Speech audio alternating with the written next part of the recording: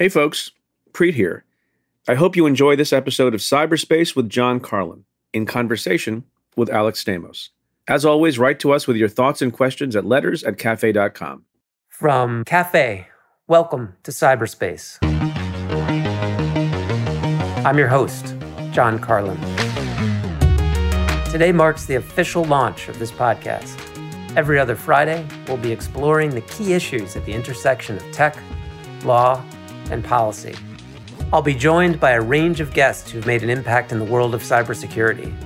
My guest this week is Alex Stamos. He served as the chief security officer at Facebook, where he led an investigation into Russia's interference in the 2016 election. He was previously the chief information security officer at Yahoo, where he dealt with a number of major cyber attacks from nation-state actors. Today, he teaches at Stanford and leads the university's Internet Observatory. He also recently took on a role with Zoom, helping the company with security challenges brought on by its exponential growth during the pandemic. There's much to discuss, and I'm thrilled to have Alex Stamos on this program. Welcome, Alex. Great to be talking to you again. And I wanted to start really with your background a little bit. You've had a long career in tech, including time as a successful entrepreneur and executive at Yahoo and Facebook. Although, as we'll get into a little bit more, sometimes I wonder if hiring you means instant crisis. But let me just take you back a little bit. Is this the path you envisioned when you majored in electrical engineering and computer science at UC Berkeley? Not exactly. I was always interested in computer security, but like other security people of my generation, most of the training that we got was very unofficial, I think you would say. There's really no good way if you're growing up in the 80s and early 90s to learn about security in a way that's completely legal and allowed.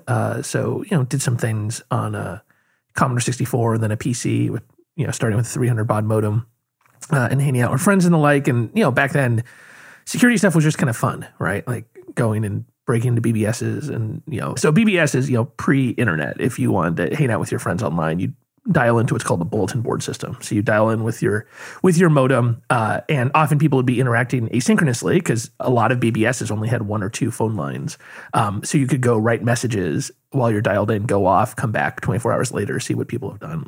But also, what was big for kids those days was trading video games and tips on how to crack them and such. And that's actually how I first learned how to do some reverse engineering, was breaking the copy protection on my Commodore 64 games and learning all that from BBSs. Was there a particular game you remember cracking? Yes, actually. There's a really fun game called Red Storm Rising, which was a submarine simulator based upon the Tom Clancy book. It was the best Commodore 64 game and also very expensive. Got myself a copy of that. But, at the time, it was just kind of this innocent time when, doing this kind of stuff was not incredibly impactful in people's lives. And technology, it was just this kind of side thing, right? Like, most of my life did not revolve around tech, even for a super nerd. And just kind of amazing to think what has happened since then, that now technology plays like such a more central part of everybody's life, especially somebody, who's interested in it like I was. War games. What if any, this is a 1984, I think, around movie starring Matthew Broderick about a kid who hacks into the Department of Defense and nearly starts a nuclear war. Spoiler alert. But did you see it, and what impact did it have? I did, yeah. I mean, the two biggest, most impactful movies for me in the computer space was War Games, which is exactly the kind of stuff that me and these kids who would go to this 2600 meetup. So there's a magazine called the Hacker Quarterly 2600. I'm sure you've seen it. Do you know where the 2600 comes from? This is actually a quiz I give my students. I do not. There's a man named Captain Crunch, actually, who I believe also went to Berkeley, but back like in the 60s, who figured out that the whistle in the Captain Crunch cereal box made a perfect 2600 hertz tone, which turns out to be the tone by which the local AT&T office would signal the long-distance switch. And so if you use that whistle, you could then steal long-distance calls. So anyway, this is exactly the kind of stuff that we talk about in War Games. He does what's now called war dialing, which is he just goes through and dials a bunch of phone numbers until he finds computers. And that's exactly the kind of thing that a bunch of kids would do in those days. Again, with no like malicious purpose, just to like see what was out there and what was hanging out. And It was a pretty good time. The other movie that really had impact on me was Sneakers, right, which is the Robert Redford movie in which he and a bunch of his friends have a company that are professional hackers, and they get paid to fix stuff, which effectively became a career goal of mine that I was able to fulfill a little bit later. For those, it's pandemic time at home looking for something to watch. It's a good time to rewatch both those movies. And Sneakers has an incredible cast, not just Robert Redford. Right. It's Dan Aykroyd, David Strathairn, and James Earl Jones makes a cameo as you pretty much, right? And, as a high up guy in the national security establishment. It was pre National Security Division, but I'll take it, even though I'm not sure it's the best. It's the best messaging for it. The war games, I always find it an interesting one. I know we've talked about this before because in addition to influencing a young Alex Stamos, it also, for President Reagan, caused him to ask the question, could this happen to us? Apparently, and was really the beginnings of the first government programs when the answer was yes, it could happen to us, and we're not really prepared for it. Yeah, it's interesting. And that whole time is like looking back, kind of the relationship between teenage hackers and the government was very complicated and weird, right? Some guys I ended up working with later were part of a group called MOD, Masters of Destruction, which was like a proto-hacking group in New York that the Secret Service, I think, called the greatest, cyber terrorists in the world or something. And, they turn out to be all these kids that go to the same school on the Upper East Side. Which often, we'll get to it later, but the recent Twitter hack, I think you still have that phenomenon going on. Right. Well, but I mean, this is the difference now, right? Like if you're 17 and you have these skills and you don't very carefully stay on the beaten path, you will end up in a very dark place, right? I think that's actually, it is, there's so many more options for young people now. There's good options, right? You can participate in online hacking clubs. Like just yesterday, I did a webcast with a thing called Hack Club, which is like this international group of teenagers that are interested in computer security. And they all participate in capture the flag competitions. They participate in official bug bounties. Oh, and explain, let's take a step back. Yeah. Explain what capture the flag competition is. So capture the flag, or a CTF, is a competition where you have kind of an artificial network set up and you compete to break into computers and to get the flag, which is usually a file that sits on a computer.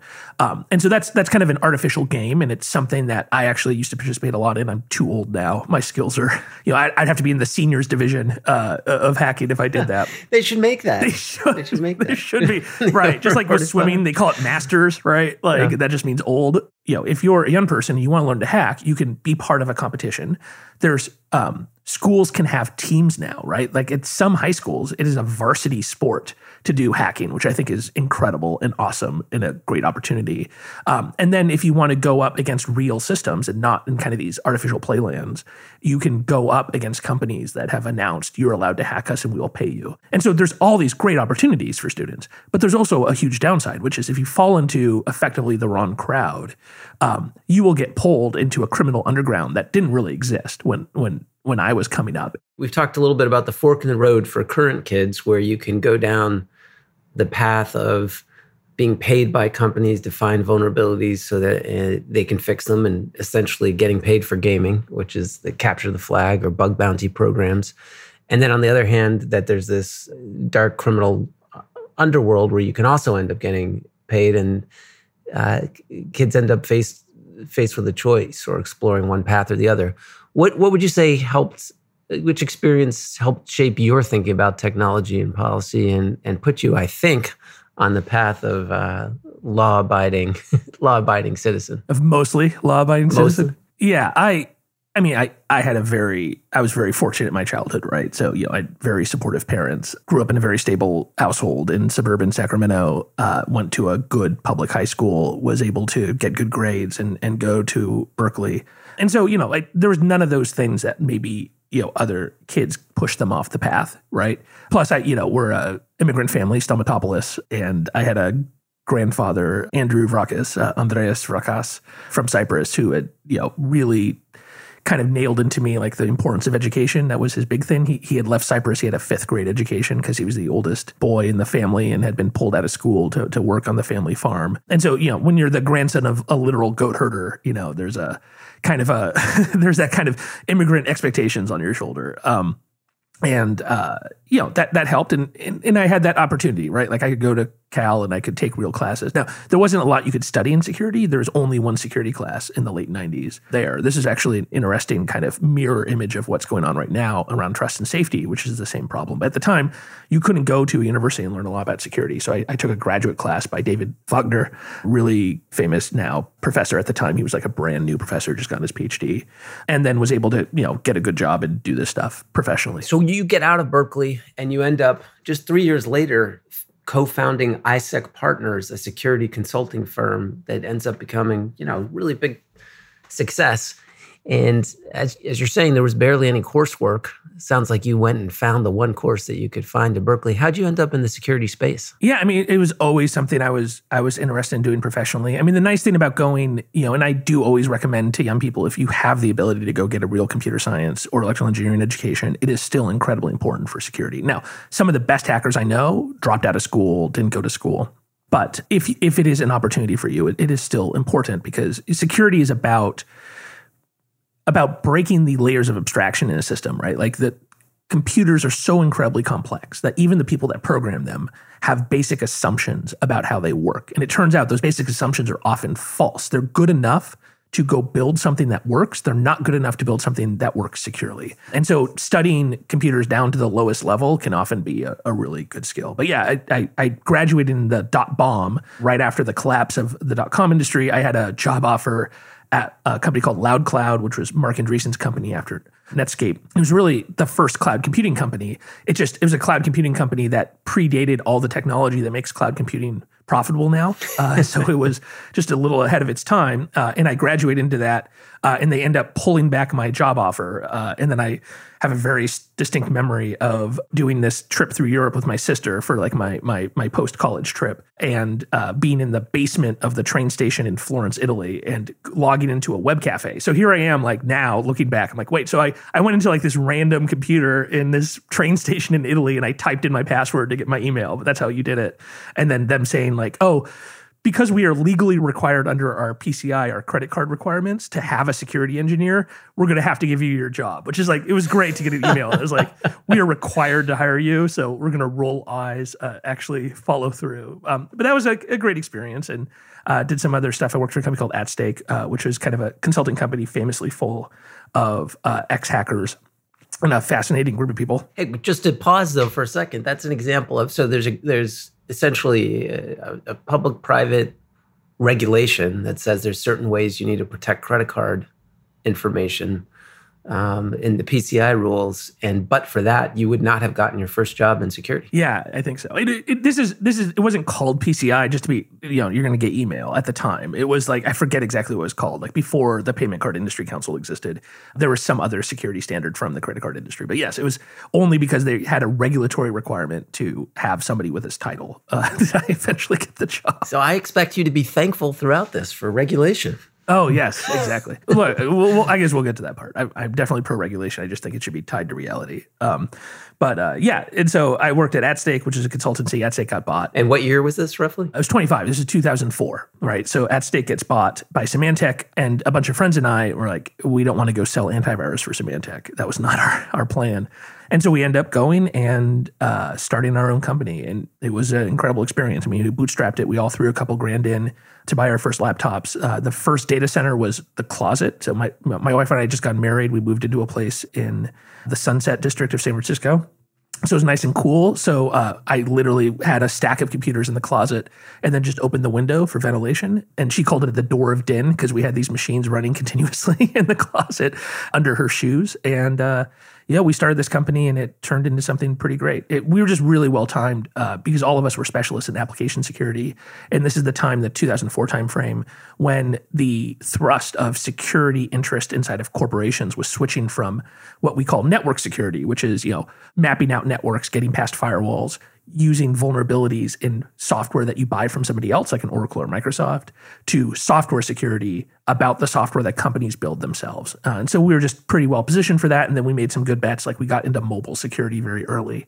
And that turned out to be a really good bet. And, be in the right place at the right time is a pretty important thing. So you're sitting there, in your one bedroom with the floor shaking from the door of din, Yes. and you managed to pull off getting some heavy-hitting clients, which I think you're explaining, including Google, Microsoft, Facebook, Amazon. And it sounds like some of that is your right place, right time, great expertise. But how'd you pull that off? How'd you get them to trust someone working out of essentially his basement? Well, all of us had worked as consultants before for AdStake, so a couple of those relationships were pre-existing. Probably the most important was Microsoft, right? So I had done at that point a lot of work at Microsoft for AdStake.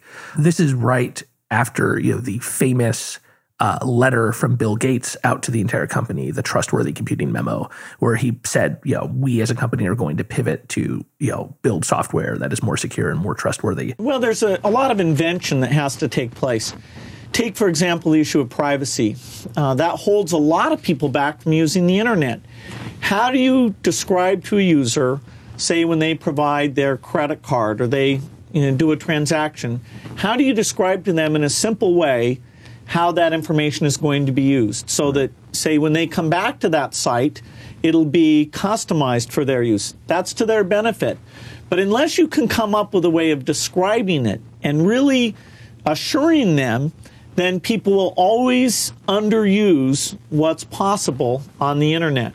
So privacy is a perfect example of something that we need brilliant work. It's not just man hours. Yeah. Take the idea of you get email that interrupts you. Right. Some email is super important and you should be interrupted. And other email you should get when you're not busy. And some email you should never get. Exactly. And why can't the computer do that?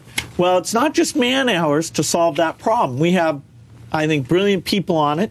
But it's not like they can write down, okay, that's 500 hours of work. They've got to invent, and that's why it's a research topic. And a big part of that was then Microsoft hiring outside hackers to come in and help them fix stuff. And I had done a bunch of that work already. And then the day of the announcement that Symantec was buying this company, Microsoft kicked all the consultants off because they were already in some kind of antitrust lawsuit or something with Symantec. And so there was this opportunity of, they knew us. We gave them a huge discount. This is an opportunity for them to pick up some talent cheaply, and it worked out really well. So Microsoft was kind of our cornerstone client for a while, but then, we built a reputation. And the other thing we did is we did a lot of public research, and that's, I think, still an important thing for new consultants and new security experts starting out, is to get out there and do original research in new kinds of vulnerabilities, new classes of issues, and then go talk about them publicly, preferably in an ethical way, in a way that actually helps things. So we did a lot of that, and that was a really good kind of marketing and sales strategy for us. And our paths overlapped in a way, although we didn't meet. But with the Aurora attacks, and maybe we could just spend a moment reminding our listeners, could you explain the Aurora attacks and what happened? So we're talking about early 2010. Our company was doing lots of work for Google. They had originally brought us in to work on the ship software. So Google had made that transition from being a web-only company to shipping operating systems, and they had known that we had done a lot of work for Microsoft on operating system security, and it's actually quite a different model of the kinds of things you do. So we were doing a lot of work for Google. We were also doing a decent amount of incident response work for companies that had been broken into. And I get a call from the Google folks and go over, and they explained to me that they had uncovered a breach into Google that had lasted for quite a long time. And in investigating that, they had found a command and control system that was behind a dynamic DNS name. And they had gone and taken that over and pointed it at their own computer. And when they did so, their goal was to find all of the infected machines inside of the Google network. But what they found was that there's over 20 other companies that had been hacked too by the same campaign, and that they had traced it back, now that they had control of that kind of intermediate system, to China. And they believed that this was related to the Chinese military. Late last year, a student group that criticizes China's rule in Tibet learned false emails were being sent in their name, and some of their email accounts provided by Google had been hacked. I was extremely I was startled, and I couldn't believe that someone, an unknown stranger, could hack into my account so easily. Last week, Google traced the sabotage back to China and says the break-ins were part of a pattern of cyber attacks on human rights activists who criticize China. And pausing there just for a sec, can you recall another, prior to that case, where a company of the size, scale, reputation of Google publicly accused China and its government of hacking. No, this was a landmark moment for a number of reasons. Like you said, yes, like Google comes out and they publicly admit that they'd been hacked, which was very avant-garde, right? For people to proactively say that at the time. It was seen as, shameful if you had been attacked. And so they, one, publicly come out with that. Two, that it was against the entire tech industry, right? Like everybody at this point had heard about Chinese attacks against defense contractors and government agencies and the defense industrial base. But to go against a huge chunk of Silicon Valley all at once, this was the first public knowledge of that. And yes, and the fact that they provided attribution was a totally new thing. And then they not only say it originates in China, they threatened to pull out of the country.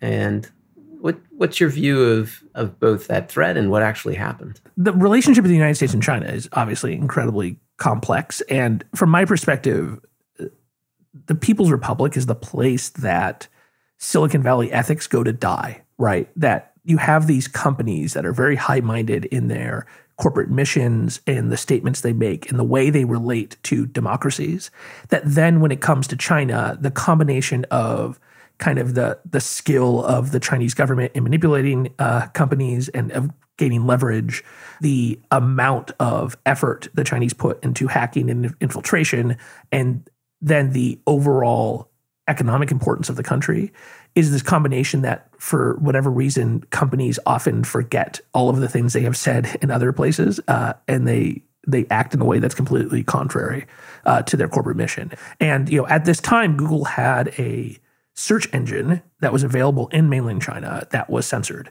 Now, at the time, Google made the argument, and it's not a horrible argument, that it's better for Google to exist than nothing. But I think this was seen by them as, if they're going to cooperate with the Chinese on Chinese law openly, to have the PRC then turn their intelligence agencies against the inside network of Google was just a step too far, and that they were going to cut off official. And my understanding is, they turned off that censored version, and then the PRC blocked the rest of Google's products via the Great Firewall. And there's been this uncomfortable relationship between Google and China since then. Whereas China is still incredibly important to Google because that's where most Android phones are built. Google's Android products are still, Android operating system is very popular there. It powers the vast majority of phones, although often in an unofficial capacity in a way that's not licensed from Google.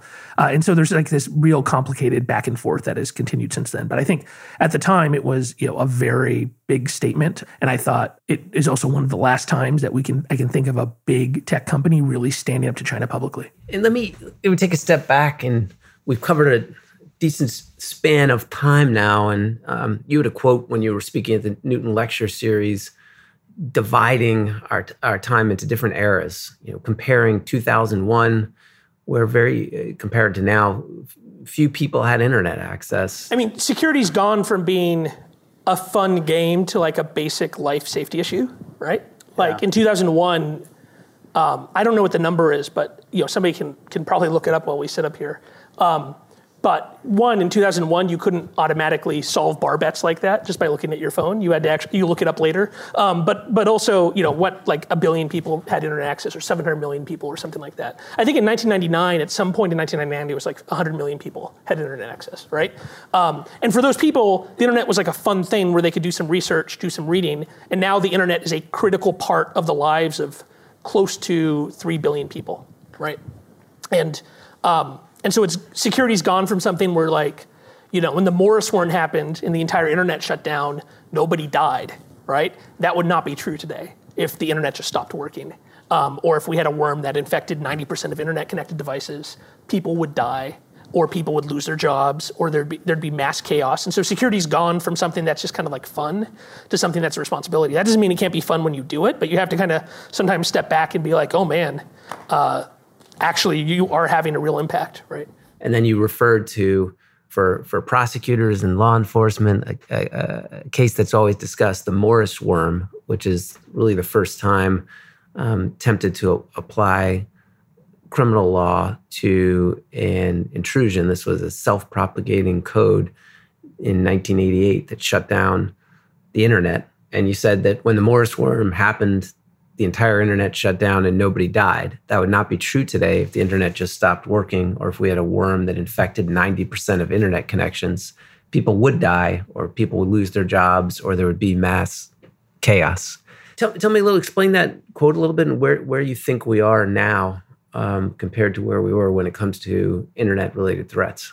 Yeah, I mean, so when in that speech, I was kind of talking about the progression of our profession of people who work in computer security or cybersecurity, as you guys say in DC, or information security, as we say on the West Coast, as, first a hobby, then a job, just like any other IT job, right? That is like important to support things that people are doing, but not super critical, to effectively becoming a priesthood, right? That security has become this thing that underlies a huge chunk of our lives. And it's because of the success of the insertion of technology into every aspect of people's lives, top to bottom, that the same people might be doing it, and we might be doing the same things, but the importance of what we do around us has completely changed. And yes, I was using the Morris worm as a great example because, that was a worm, as you pointed out, that was amazingly advanced for the time. It had multiple payloads. It could infect multiple different incompatible computer architectures, and it infected a big chunk of the then nascent internet. And it was like a story among IT people in universities, but nobody died. There was no actual impact. And because of the way we have inserted technology in everybody's lives, that is not true anymore. And kind of from my perspective, the tech industry overall, we're really, really good at making technology useful for people to the point of where they start to rely upon it. But then we're not very good at making that technology trustworthy for them, right? And there's multiple levels to that. There's the traditional security issue. There's kind of the privacy issues, which are about how you decide to gather up data and use it. And then there's also what you might call the trust and safety issues, which is, we build these technologies where bad things can happen, and we often do so first, and we get them important first, and then we figure out how can people abuse them later. And I think that's like a fundamental problem in the structure of how we build technology in Silicon Valley, is that all of the thinking about the downsides happens way too late in the process, and it makes it very difficult to fix it up. After working at Yahoo, and then where you had one of the biggest thefts ever, maybe the biggest theft ever, of email-related information by Russian criminals linked to and taking taskings from the Russian state, you then move to Facebook and are there as you're confronting an unprecedented attempt to manipulate the way individuals are thinking using social media. And now you're at Stanford. And tell me a little bit about what you're doing at Stanford and how you're working to tackle some of the problems that you've observed and confronted firsthand in your different industry jobs. I'm trying to do a couple of things at Stanford. One is, our team is doing research in the misuse of the internet, that I'm trying to hit the sweet spot between it being done in a timely manner and being quantitative and qualitatively supportable enough to really inject a better level of accuracy into the discussion of these abuses, right? And so, like, specifically in the disinformation world, unfortunately, since 2016, there's been a belief among people that, by people, I mean really just kind of mostly the US media, that any kind of disinformation activity is immediately impactful, can have all of these downstream impacts that are maybe immeasurable, and therefore that you should do almost anything to stop it, right? And that's not how we can handle any kind of abuse, right? Like, we have to really understand, how do these abuses work? What kind of impact does it have? So then we can calibrate what our responses to it are. There's a lot of good academic groups doing this kind of work. The problem is the majority of them are on publish or perish kind of models, where they have to be in peer-reviewed journals and the like. And so you're talking about maybe something coming out a year or two afterwards. And so we've built this team to be able to do, in the short term, what is much more journalistic work of, here's us exploring and uncovering a Russian disinformation campaign in Africa and getting it taken down so we have impact immediately, that then can turn into a political science journal paper a year or two later by the PhDs who were on that team. And so that's, one of our goals is to try to just kind of inject a little more realism into the discussion of these abuses. The second is to expand the discussion of what should be considered the responsibility of tech companies beyond the traditional information security into all of these other areas. And there's a parallel here with, as I talked about, of where we were like in the late 90s and early 2000s in security, which is security was this super specialized field that was off in the corner. That was something you did last, that was not deeply integrated into the product's lifecycle, and that didn't have an academic component and wasn't training undergrads, right? And that's where I feel like we are on the broader trust and safety issue. And when I talk about trust and safety, we're talking about abuses of technology, which is generally the technically correct use of a technology to cause harm without any hacking or violation of the rules of the system. Hacking is usually about making a computer do something it doesn't want to do. Abuse is making the computer do exactly what it is built to do, but the outcome of that is somebody gets hurt. And so one of the things we're trying to do is we're trying to make that part of undergraduate education, and we're doing that by, I'm teaching a class at Stanford called Trust and Safety Engineering, and my lectures are about all those other things that aren't really hacking, right? We have a lecture on hate speech, bullying and harassment. We talk about suicide and self-harm and suicide clusters online and people encouraging each other to commit suicide. We have 2 lectures on child sexual abuse, which I know you've dealt with, but most people who haven't worked in trust and safety or law enforcement have never been kind of exposed to the true horror of what actually happens online every day for children. We talk about terrorism and the like. And so we're putting that class together. We're going to make it free. We're writing a textbook. The book will also be free. There'll be a paper copy, but you'll be able to get it free online. And the goal is to kind of capture all of this stuff that we know about how do the products we built, how they've been abused in the past, so that the next generation can make at least different mistakes than my generation. It is so important. I know when I was working on my book and going back to early criminal cases and down the code, where I was just shocked by how many mistakes were repeated because people were not learning lesson, and some of the same tactics and techniques, that going back to our earlier conversation that were prevalent in the 80s are still successful here in 2020. Yeah, right. And we had this problem in security. It's less of a problem in kind of traditional information security now because you have enough people whose career is around security and they've studied the stuff in the past. And what you really need is, companies that build these products need to have somebody on staff that has some kind of tribal knowledge of all of the things that have happened before, and then can look at what they are doing right now and then synthesize, this is how it affects us, right? And that's a real problem. Like Stanford, and one of the reasons I'm doing it at Stanford is that there's probably no university in the world that has more responsibility than the current state of Silicon Valley than Stanford, right? And the university keeps on graduating out these 22-year-olds, mostly men, who come out and are like, I have an idea. I'm going to make an app where you can take photos and then anonymously send those photos to an infinite number of women. What could possibly go wrong? What could go wrong? Yeah, exactly. Right. Well, here's the list. Let me move to a real life case that you're working on.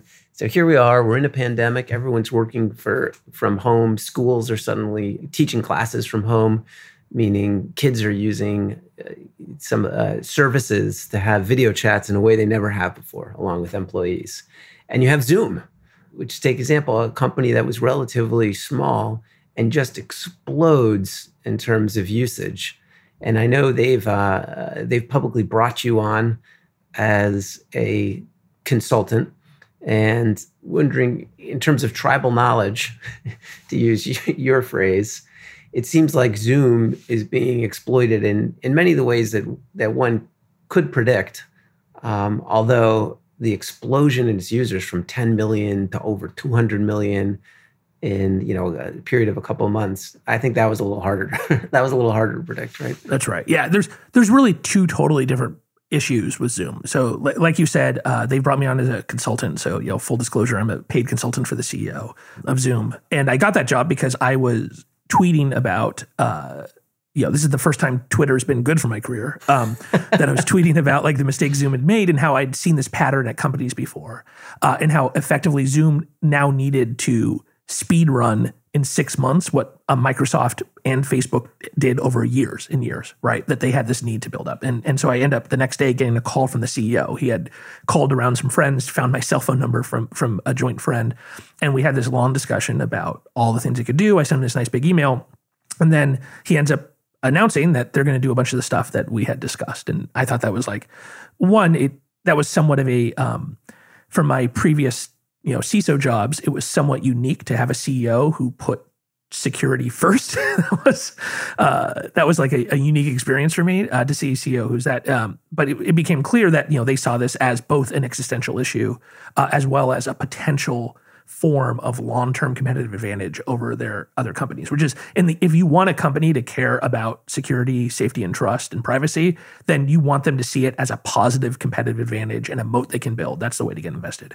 But anyway, there's kind of two classes of issues with Zoom. One is the traditional security problems, right? And so Zoom had a bunch of bugs in their client and such.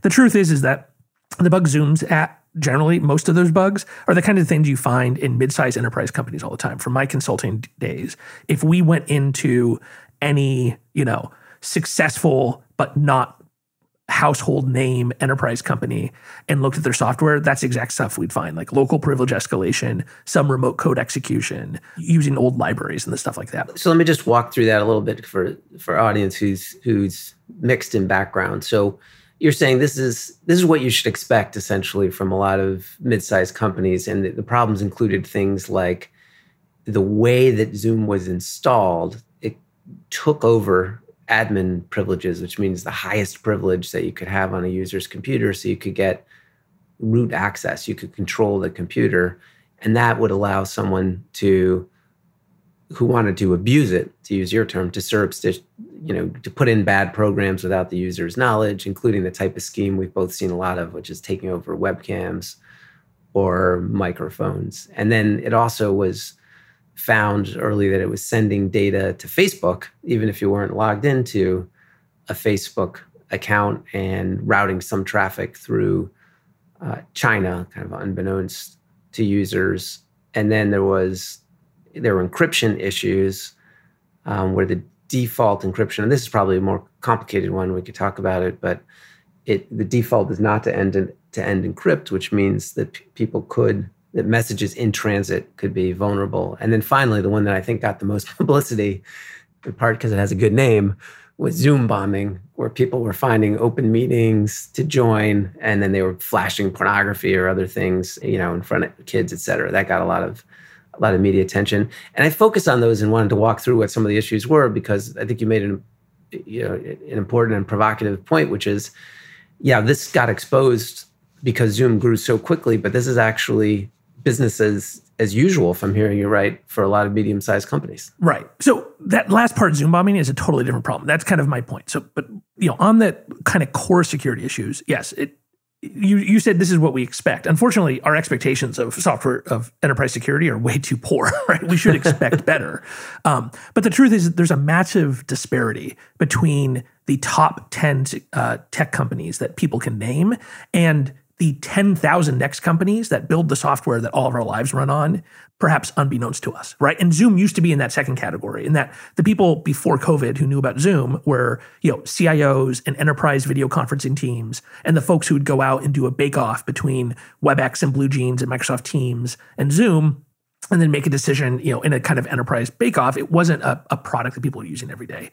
And yes, those kinds of products often have these problems if you're not part of like a Google or a Microsoft or a company that has thousands of security engineers based upon, and that generally comes for those big companies because they had a existential issue. For Microsoft, it came in the early 2000s with the trustworthy computing memo. With Google, it came after Aurora. The Aurora attacks we were talking about caused a huge amount of investment by Google in security.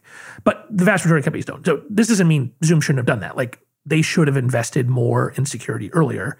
But those, solving those problems is a little more pedestrian, because what you have to do there is you have to build up a good team. You have to, improve your software development lifecycle so that security is built into multiple parts of the security lifecycle. You have to be able to handle outside bug reports more efficiently. So that's all the kind of stuff that I've been working on with them. And they have hired, they have a new CISO, they have a new head of application security. They're building up their application security team. They've fixed up their bug bounty in a bunch of ways. And so, there's still work to be done there, but that's kind of traditional InfoSec. But the other issue they're facing is much closer to what I was talking about the class, the trust and safety issue, which is that when Zoom went, because of COVID, from being mostly an enterprise product that was provisioned and bought and managed by IT professionals to something that Mrs. Smith, for her fourth grade class, would just go get a Zoom account and then go all of a sudden move a bunch of children onto Zoom. And that is not what the product was built for. And that is the safety issue, which is, it turns out that, the Zoom bombing or the meeting disruption problem, almost everything you needed to prevent that from happening existed in Zoom at the beginning of this year. It's just people didn't know it was there. Some of that stuff was buried in different IT settings. Some of it was available to consumers, but not in like the normal interface. We've talked about that a lot in a lot of different contexts for companies, but this goes to whether or not you should have security by default, essentially, right? Right. And the core problem that Zoom faced on this was they offer a freemium product. They offer a self-service, you can put a credit card product, and then they offer an enterprise product. Almost all of their money is made on the enterprise product, right? It's made by selling a bank 100,000 seats, right? And then if you sell a bank 100,000 seats, that bank is going to use single sign-on. They're going to have their IT team go and set all the little bits in the interface to make the default secure. They're going to do all the right things. If either, because one thing Zoom did was they gave out all these free accounts to schools. And so they kind of created this problem for themselves. And all of a sudden they gave all these accounts to schools where you might have the one IT person who might be a volunteer parent or might be part-time one of the teachers who, just was totally slammed, did not know how to use the product, didn't know any of this stuff. And by default, it did not walk them through, this is what you should be thinking. And so the other issue kind of for the schools especially, but a number of other institutions like churches and such, is they didn't have communication links set up to securely communicate out when this incredible transition started happening in March.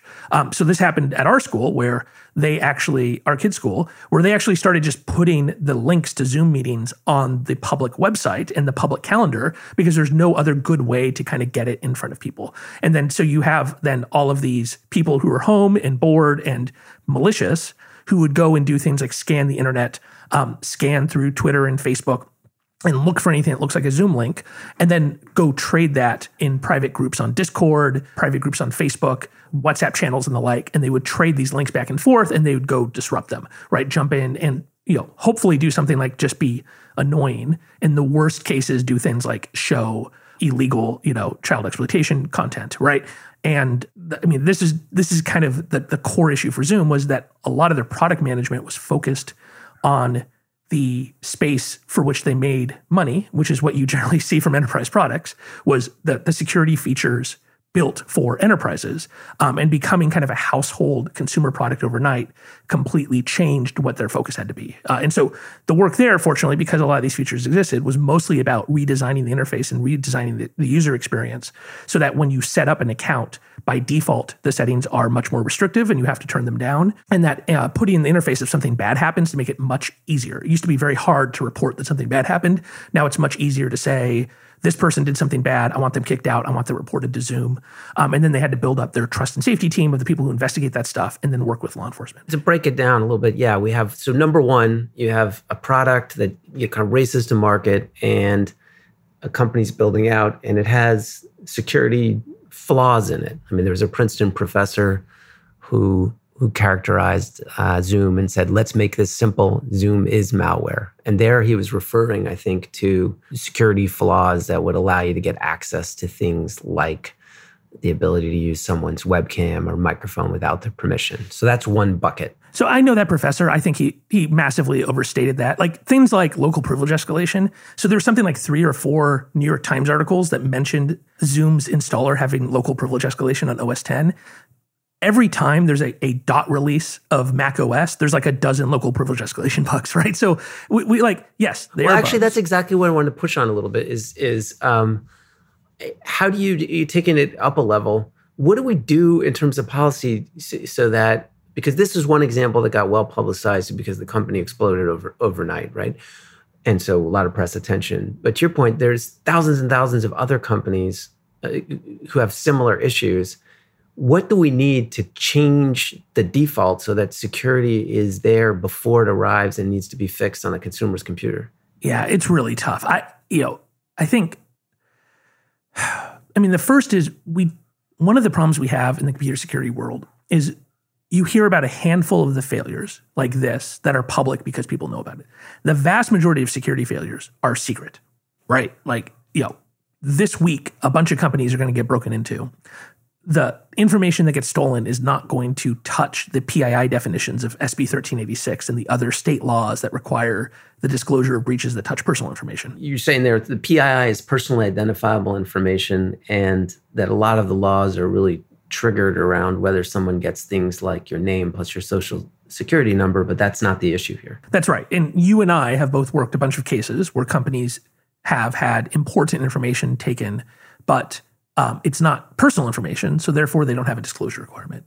And kind of culturally and legally, nobody is encouraged to admit, like Google did back in 2010, nobody is encouraged to admit we had a breach, even if that breach was caught halfway or something. So I think the first thing we need to do is we need to build kind of a cultural and legal permission for people to be honest about these issues. And the industry, I think we should continue to look for, and I'm not the first person to say this, but like the industry that does incredibly technically complex things and does so safely and has a culture of continuous improvement is the airline industry, right? And part of it is regulation. Part of it is that they have a regulator that actually understands stuff. So, the National Transportation Safety Board has a level of technical knowledge of how airplanes work in a way that there is not a single institution, maybe other than the NSA or Cyber Command in the US government, that has the same level of technical knowledge on the InfoSec world, right? So they have a regulatory structure of people who are real experts. And then they have a culture of continuous improvement, right? So, obviously, if a plane crashes, there's a massive NTSB investigation. There's all this stuff that happens. But even on the close calls, if something breaks, if there's a human mistake, there is a culture of that being filed, that being looked at, that being discussed. And the legal structures to allow that to happen exist in the regulatory structures. I think we need to move to a world much closer to that on the security world side, whereas when these mistakes happen, there is a discussion of what went wrong. And I'll use actually the example that you brought up. So when I was at Yahoo, actually, the biggest breach of Yahoo stuff happened way before I got there, but there was a separate attack a couple of months after I got there that started a couple of months after I got there by a group of hackers working for the FSB, for Russian intelligence, that had broken and at first looked for a targeted set of people related to the near abroad Russian, ex-Soviet state oil and gas industry. But then once we found them, that turned into them trying to grab as many passwords as possible while we kick them out of the network, right? So this was a small group of pretty good hackers who were able to break in, but there's a lot of reasons why they were first able to break into Yahoo. And there's another set of complex reasons of why they were able to stay. It took us weeks and weeks to get rid of them. A lot of those reasons go back basically to the age of the company and a malinvestment in security over a decade. But after this breach comes out, there is a set of lawsuits against Yahoo, as is normal. And I end up, as you can imagine, getting subpoenaed for a bunch of these. And so I end up going and having these very long discussions with tons of lawyers in the room, which for people who haven't been deposed, I can't recommend it, right? But, because you're sitting there and the video's looking at you and everybody's parsing every single word you said. And then there's 12 people in the room and every other person in the room is getting paid to be there except you. And so you're sitting there and they're asking me all these super detailed questions. They got thousands and thousands of emails and documents, and they're putting these emails in front of me and these documents in front of me.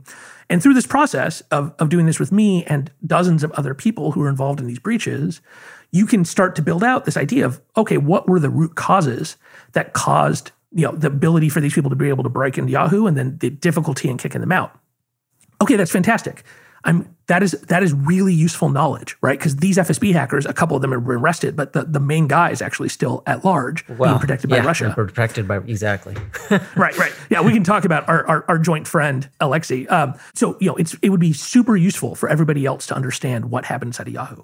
What happened to all of those transcripts, all of those documents, everything? Well, they do a deal where the class action lawyers get like $45 million in lawyer fees. A bunch of Yahoo users end up getting like free credit monitoring, which makes absolutely no sense for a Yahoo breach, plus like a gift card, I think. And then all of that stuff gets sealed up by the court, right?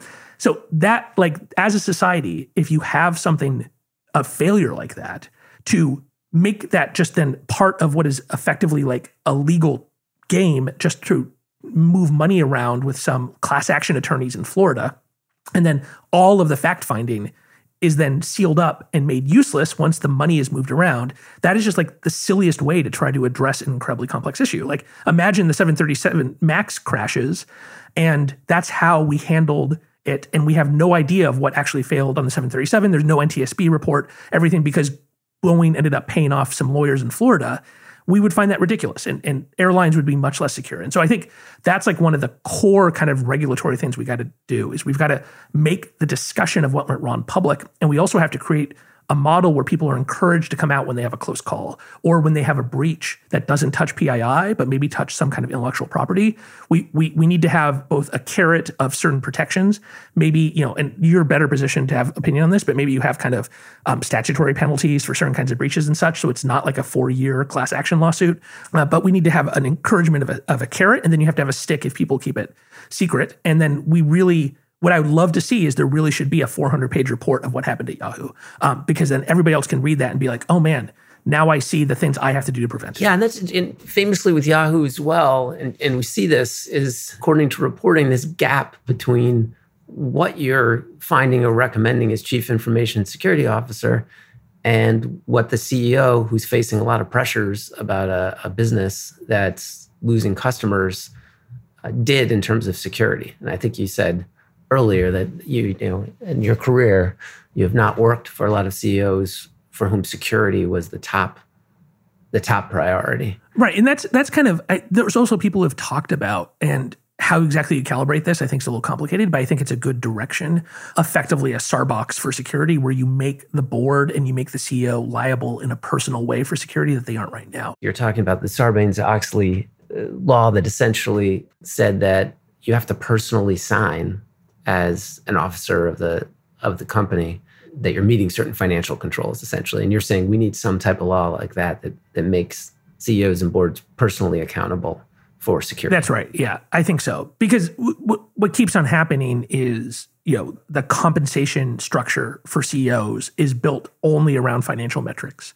And so, this is just a truism for any industry, right? But you get what you measure, and to the detriment of everything you don't measure and you don't bonus. Right. And so if you're only bonusing based upon the short-term financial metrics and not upon the longer-term risks, then you're going to end up, management is going to go all one way. And, there are companies where security is integral. It's just, it's extremely rare, honestly. Like the vast majority of companies, the existence of a CISO is in some ways negative because you've created this executive through whom you kind of place all of this risk, but they don't have the ability to make the decisions that actually bend the risk, right? And so, from my perspective, a CISO shouldn't be the person who's the risk manager. The risk manager is really the CEO and the owners of the different product lines. In a big enough company, it's not the CEO, it's the people who own the business, right? Who make the real business decisions. So former CISO says CISO shouldn't get fired after security incidents. Well, I didn't say that. I'm just saying, like, we're in this weird place where you have this executive whose only job is to think about the downside, but they never have the ability to make kind of the big picture decisions of balancing kind of long-term growth against risk. No, I think that's a really important point in all seriousness. And it's part of, big change we've seen in our lifetimes just over the last 10, 15 years. First, there really wasn't a chief information security officer. And then the C in CISO was supposed to indicate that they were in the C-suite. And in most companies, they're not really in the C-suite. And then even in the C-suite, what you're saying is they need to be empowered, and that might require creating by law, if I'm hearing you right, regulatory or other risk that forces a company when doing a rational calculus to prioritize security and give them the authority they need to reach the right risk decisions, not just for the company, but for society. Yeah, no, you put that much better than me. When a young person asks me, Alex, how do I become a CISO one day? My answer is don't. Right? Like the place you want to be is like the senior director of security role, where you can run a large team, you can have huge impact, but you're not seen as having that responsibility. Because being a CISO in 2020 is like, imagine if you're a CFO and Sarbanes-Oxley has passed, but you haven't invented double entry accounting yet. And everybody's allowed to spend whatever money they want and you can just advise. Like, that's not how companies work, right? Like, the CFO moves all of the money in a public corporation. Like, you are not allowed to spend 10 cents without some kind of infrastructure they have put in place approving that. But the CISO sits over in the corner and is almost all reactive, and it's very difficult to know the decisions that are being made at any moment that are going to accrue a huge amount of security risk. And that's the kind of thing that we have to adjust. Because you're right, like, every big company has this secret meeting. It's not secret, but it has this small meeting, usually on Monday mornings at the beginning of the week, usually in the conference room of the CEO. And those are the people who actually run the company. They're not necessarily all the direct reports to the CEO, right? But it's like the inner circle, the cabinet of people who are making that decision. And it is extremely rare to hear about a CISO or really any executive who handles downside risk being in that meeting. And if you're not in that meeting, then in the end, you're just there for the cleanup. You're not able to actually bend the curve. Let's move actually to Facebook, and I want to do the same divide we did a little bit when talking about Zoom, which is you have a series of issues, and we've talked about them with Yahoo that really have to do with the security of a product, and then you have abuse of a product or being used in ways that you didn't anticipate. At Facebook, you had more authority on paper. You were the chief security officer, and while you're there, you end up encountering, as we talked about a little bit, Russian interference in the 2016 election and seeing a type of meddling that I think we'd seen on smaller scales, but really never on a scale like this before, in part because there was never a platform that had this type of impact like Facebook did. So tell me a little bit, what your proposed approach would be to deal with Russian interference and how that differed from the approach of other executives. And also just going to our conversation, were you in the right meetings or at the table so they had a chance to hear from you? Yeah. So, the vast majority of my job at Facebook was the traditional information security job, right? And that was actually in some ways much easier than it was at Yahoo because Facebook had money. A lot of the core problems at Yahoo is the fact that Yahoo was effectively a dying company by the time I joined, but by the time Marissa took over as CEO, there's an argument to be made that nobody could have turned Yahoo around. But whether that's true or not, by that point, like the investment in technology had really stalled out for about a decade. And that wasn't true at Facebook. Facebook was at the height of, and continuing to grow, had all new technology, had built all this stuff internally, did not have, when I got to Yahoo, there was a server that hadn't been rebooted for 10 years, which a bunch of people were like really proud of what that meant about the quality of the data center and the fact that it hadn't lost power in 10 years. And to me, it was like, well, that just means you're not enforcing any kind of patch policy, right? If like this is, you're not patching for 10 years. And that was not true at Facebook, right? Like there's much more of a culture of kind of the core security. So that was most of my job. But where I got pulled into the Russia stuff was because, one of the things that I inherited and then really grew is we had a threat intelligence team whose entire job it was to look for advanced attackers first attacking the company, right? So just looking for exactly the kind of attack that the Chinese did against Google, but then also abusing the platform to cause harm. And coming out of 2016, like one of my core beliefs is as a society, we have really messed up by not having the equivalent of a 9/11 commission look at what happened in 2016. Because there's actually this fascinating kind of parallel. Well, there is this Mueller report. Right. Yes, I've heard of it.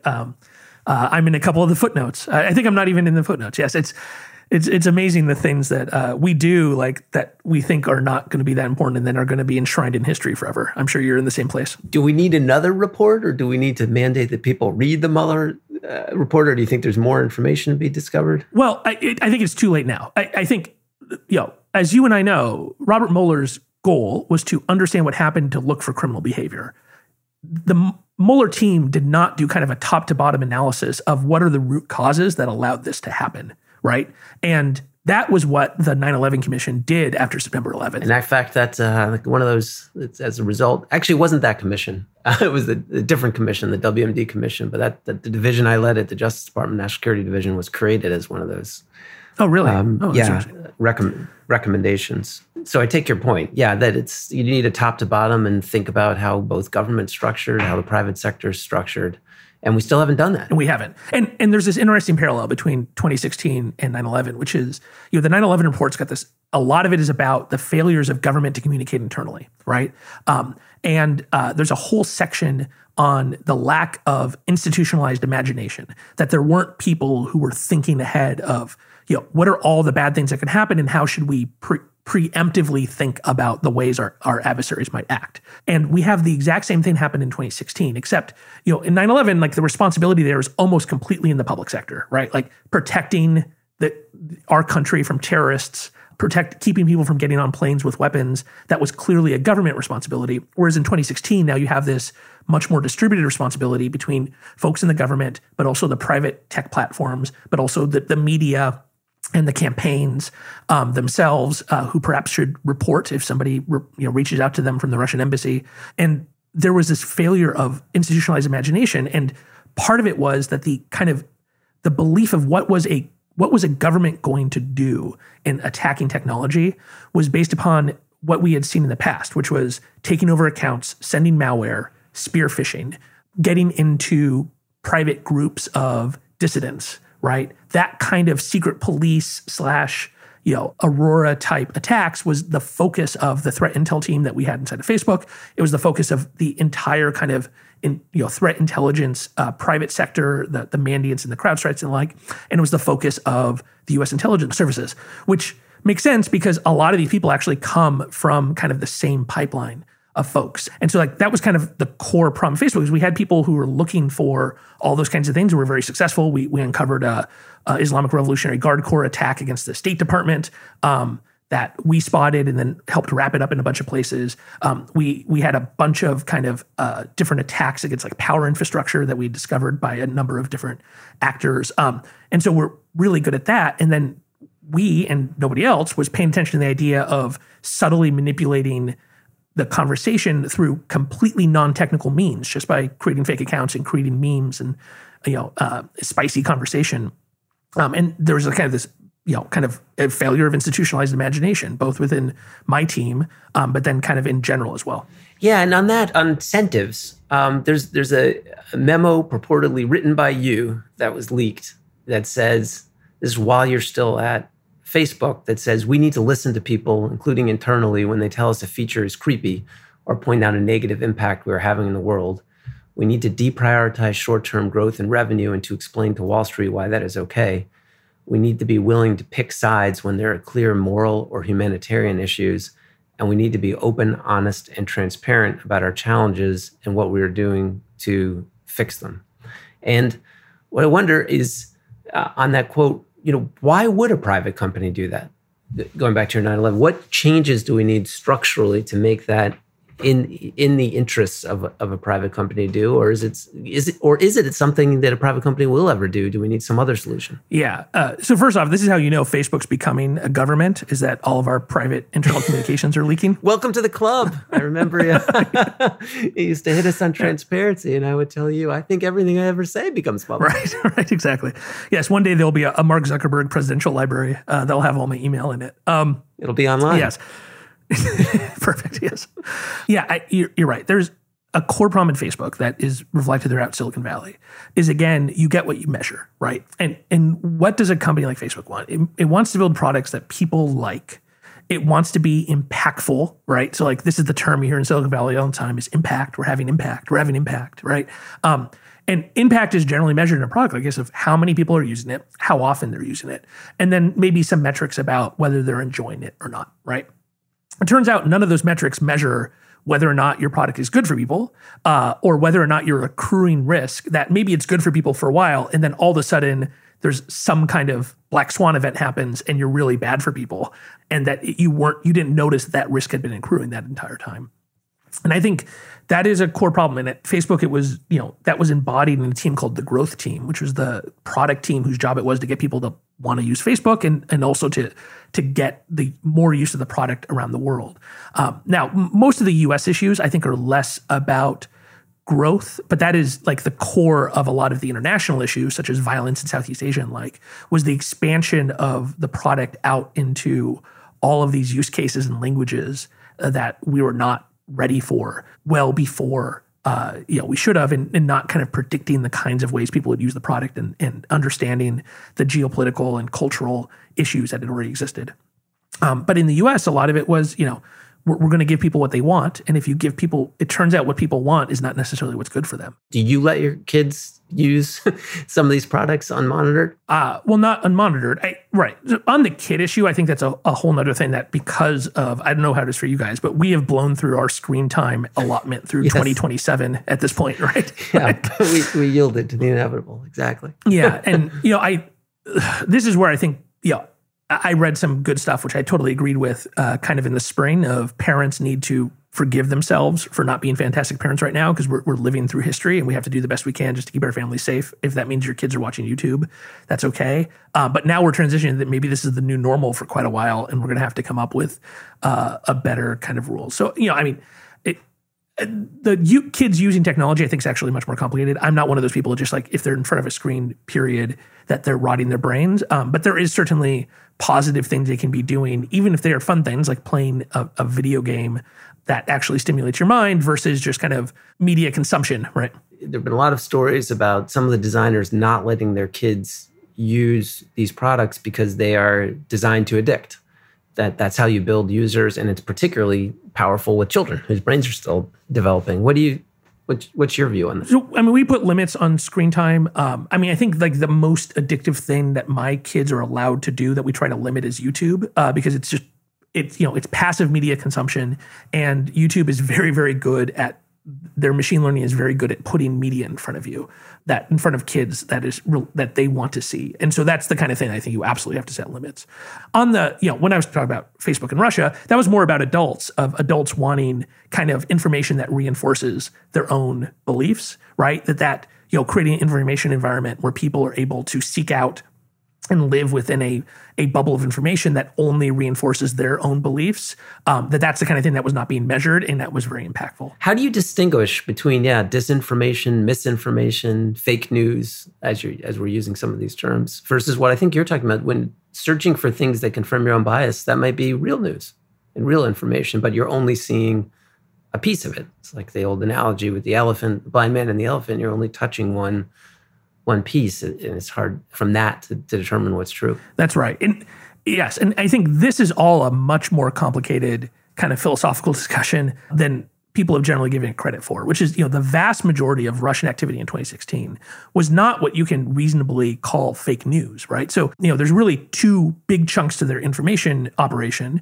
One is the pure online operation by the Internet Research Agency and other related organizations, which was mostly not about the election. It was mostly about political topics. And the vast majority of their output is not falsifiable claims of fact, right? Like, they're doing things like creating fake accounts of part of an anti-immigration group, and then they're making kind of extreme political statements about immigration that, for the most part, are not things that are falsifiable, right? And so, it is disinformation in that these people are working in a coordinated fashion to hide their identities and then to amplify their message well beyond what would normally be seen by people.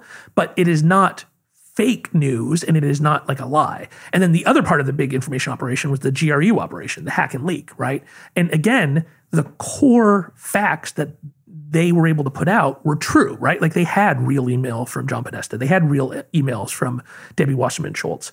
It is that the selective leaking of things to tell a story was part of the disinformation, even though they weren't faking these documents, that they were able to kind of frame it up. And then they were also able to drive a level of coverage of those topics well beyond what they should have. Now, but this is why I also talk about, like, this is an all of society thing, because the real target of the GRU hack and leak was the mass media. It was not social media. Just like North Korea with Sony, right? Yes, exactly. And so in both cases, you can call it disinformation because of the inauthenticity of the identities of who's pushing it and their ability to get the coverage. But in both cases, it was based upon like an actual true fact. And this is why I think people over discuss things like deep fakes and stuff about the creation of truly false pieces of evidence, because most of the most useful, the most effective information operations that we have examples of are based upon a kernel of truth that is then spun and amplified and twisted in a way that is difficult to call fake. You've said before that one of the fundamental issue that Facebook faces is that there is no law to tell them or any other social media platform what is or is not allowed, that there's no fundamental privacy law in the United States.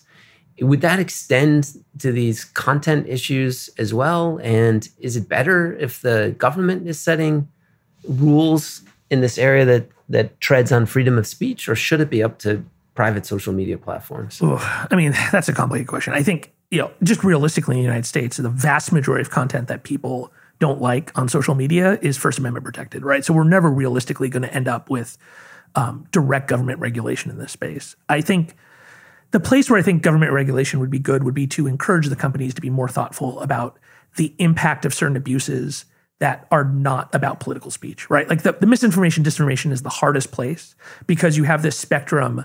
The spectrum of disinformation to political speech within the Overton window is incredibly blurry, and it is very dangerous for a government in a democratic society to say this is where the line is. Well, let me push on that just for a sec, because you've said Mark Zuckerberg is mistaken in his view that interfering with posts by politicians amounts to censorship. What do you think of Twitter's policy, which has gone in a different direction to say, hey, there are facts, and we're going to use a fact-checking label on certain tweets? Yeah, and I actually think Twitter's policy here has been much smarter. I think Zuckerberg's gone into a defensive crouch in that he's been really way too stubborn about the core decision around labeling politician tweets. From my perspective, one, I do think we have to be careful about $500 billion to $1 trillion corporations taking down speech by candidates in elections or democratically elected leaders. That's like a very dangerous place to go. But that doesn't mean that the companies don't have their own First Amendment right to label speech as they see fit. And I think that the Twitter's, at least their announced model, I don't think their enforcement is incredibly good, but at least their announced model of we will allow a piece of speech generally to exist as long as it's not causing direct harm. This is different if somebody's like calling for a person to be harmed or something. But if it's a political statement that is a misstatement of fact, that it can exist, but we're going to reduce the product affordances that allow it to be amplified. So you turn off, retweets and stuff like that. And we're going to use our First Amendment right to label it as we believe this is not true. You can separate out silencing the voice of people and then add in your own voice to it because you think it's wrong. And I think the companies need to think a lot more about that second option. What about, you referenced the size of the companies, just switching topics, but not entirely, because I think it is driving some of the movement. I mean, is Facebook a monopoly? Is it too big? Should it be broken up? Yeah. So, I mean, I am not, as you very well know, I'm neither a lawyer nor an antitrust expert. So I'm not going to speak as to like how you define a monopoly. What I will say is there are some platform abuses that scale with size and some that don't. And so I think this is actually a really complicated analysis here because, the bigger companies have more resources and the ability to kind of have to spend that fixed cost on an investigations team, on an ML team, and an engineering team, and in product management to fight abuses. And in a case where the abuse does not necessarily scale with the size of the network, that can be really effective. But then things like disinformation do. And so, I don't think there's like a simple answer here. I think, one of the problems we have as a society is we're only paying attention to like 3 platforms. There's very little discussion of all the bad things that happened on all the other platforms. And part of this is because a lot of what we know about these abuses come from the companies themselves. But let me just push a little bit. Is the industry competitive? You've been inside it.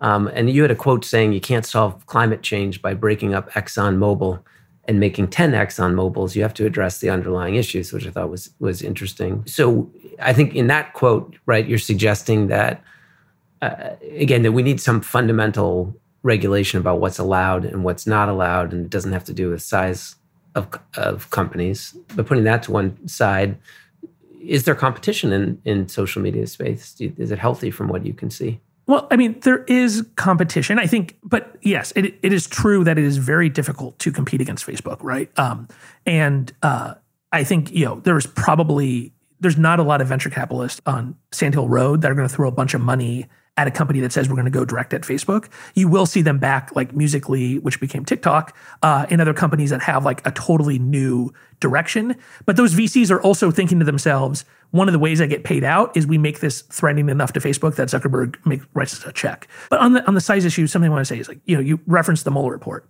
Pretty much everything in the Mueller report that is about Facebook came from our team, right? It didn't come from Mueller's people. Like we found all this stuff, the GRU activity, the IRA activity, did this big investigation, sent a lawyer to go brief, said special counsel's office, swore out an affidavit, special counsel's office comes back with a warrant, and now we had this whole package that we were able to turn over to the special counsel's office of all the data, and that becomes a big chunk of the Mueller report. Now, obviously, they did tons of work in other areas and tons of work of exploring Concord management and the like, but of the actual things that happened on Facebook, I don't think there's a single fact in there that didn't come from our team finding it and turning it over voluntarily. That is one of the challenges of having this discussion, is that when you read the Mueller report, you only read about a handful of companies companies, it's because those are companies that have threat intelligence investigation teams that went and proactively turned stuff over. We just had this report last year of a attack called Secondary Infection with a K, which was a 6-year Russian operation that hit 300 different platforms, right? And so part of the problem of this discussion is we assume that it's only on the big platforms when it turns out that's not true. We're just only looking at the data from the big platforms because a smaller company doesn't have a team going and turning this stuff over proactively. So when it comes to security, you have too big to fail, but when it comes to security and monitoring social media, you might be too small to succeed? Well, see, this is the problem. It's like, I think it's a difficult analysis because let's say, when people talk about breaking up Facebook, they talk about Instagram and WhatsApp being broken off, right? Which I think is like the most realistic. It's not so realistic to break up Instagram itself or break up the Facebook app, but you can break the corporation up. A company the size of what would be an independent Instagram should be able to afford to have this capability, right?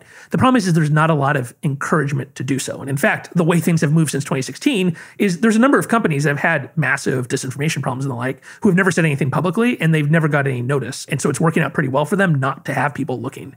And so I think we need to have an incentive structure that the smaller companies have an incentive structure to have teams that are proactively working on this.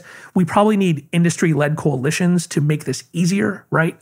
This is something that I think Facebook and Google have not done well enough, is building the equivalent of like the FS-ISAC for the tech industry where you have... That's the Financial Services Program for Sharing and Analysis Center. Yes. That's last acronym, I'm sorry. And that's been codified by law. There are legal protections for sharing information through the structure of an ISAC to prevent antitrust concerns. It's actually an exemption from antitrust. Right. And actually, I think we probably need legislation here because there is an ECBA SCA issue. There is issues with different kind of privacy laws around the companies sharing anything that could be user data. And so we probably need the carve out of the ability of the companies to work together. But I would like to see a model where the big companies are much more aggressive about helping the smaller ones out with their work. And then we need to figure out like a reasonable way for the government to get involved. Now, that's actually really hard here because it's difficult to think of a way that a government agency can do these investigations without giving them a massive transfer of data that we have rejected as a society, especially post-Snowden. And so that I think is the much more difficult part. And because there's not enough to cover, as we've seen, but we also have this significant, when it comes to social media platforms, extraordinarily significant action that the president has taken, President Trump, in using executive order to ban two of the largest competing foreign social media platforms, TikTok and WeChat. What do you think of that action? Yeah, there are absolutely legitimate concerns about Chinese companies making apps that are used by a wide variety of American consumers. There's a lot of legitimate issues around infrastructure companies and us buying things like Huawei routers. The problem is, I think, in a functioning democracy, we create rules, we have findings of fact, and then things come at the end. And it's pretty clear here that the president just wanted TikTok gone and everything else was a post hoc rationalization. And so I'm actually really dismayed by what I see coming out of the administration because this is a legitimately important issue and it's being turned into a bit of a joke and something that is not going to be respected as setting international norms because there's also this component of a kind of a clear personal bias of Trump against the people on TikTok that don't like him. And, my hope is that in a next administration that this is something that we can have like a much more rational process around. Yeah, so it may ultimately have been a correct result, but process matters, fairness matters, and you don't see it here. Right. Process matters, if only because, for the last decade, the United States government alongside our tech companies have been fighting for the idea of an open internet where American companies are allowed to operate overseas. And so, if we're going to have data protection rules that we enforce, then that's great. And then that means that there will be other countries that we will negotiate how that works.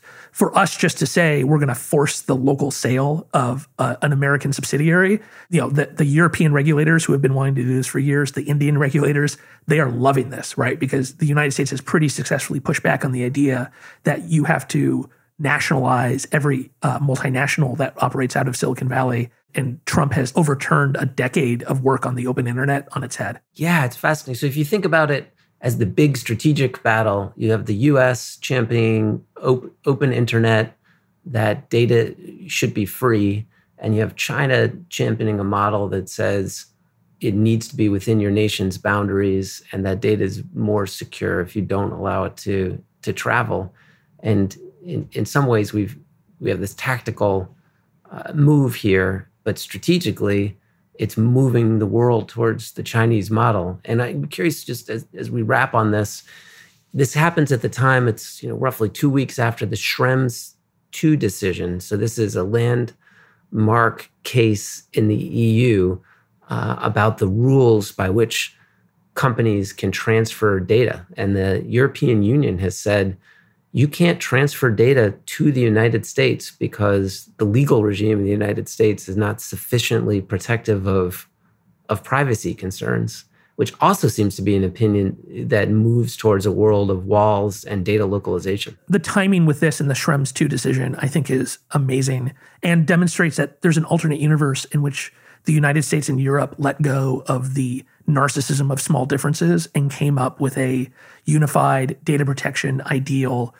in the free world, and then enforce that against countries like China that have a completely different view of free expression and freedom from surveillance. And instead, we're doing this kind of slapshod movement against China. We're not getting the Europeans to follow us. And so we're getting the worst of both worlds. And I think it is just a really bad way for us to try to maintain the competitiveness of our industry and to make an internet that reflects the norms, the democratic norms that we like. Alex Stamos, it's been great having you with us today, and we covered a wide range of issues, but I think it becomes critically clear why we need people like you who are both fluent in policy and also understand the technology.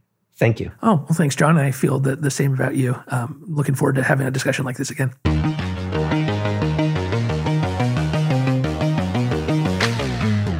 Cyberspace is presented by Café. Your host is John Carlin. The executive producer is Tamara Supper. The senior audio producer is David Tadashore. And the Café team is Adam Waller, Matthew Billy, Sam Oserstaten, David Kurlander, Noah Azalai, Calvin Lord, Jeff Eisenman, Chris Boylan, Sean Walsh, and Margot Malley. The theme music is by Breakmaster Cylinder. Today's episode was brought to you in collaboration with Brooklyn Law School's Blip Clinic. And I'd like to thank Amanda Kadish, Isabella Russo-Tisi, Alice Abel, Megan Smith, James Sanderson, and Ryan Blum for their help with research.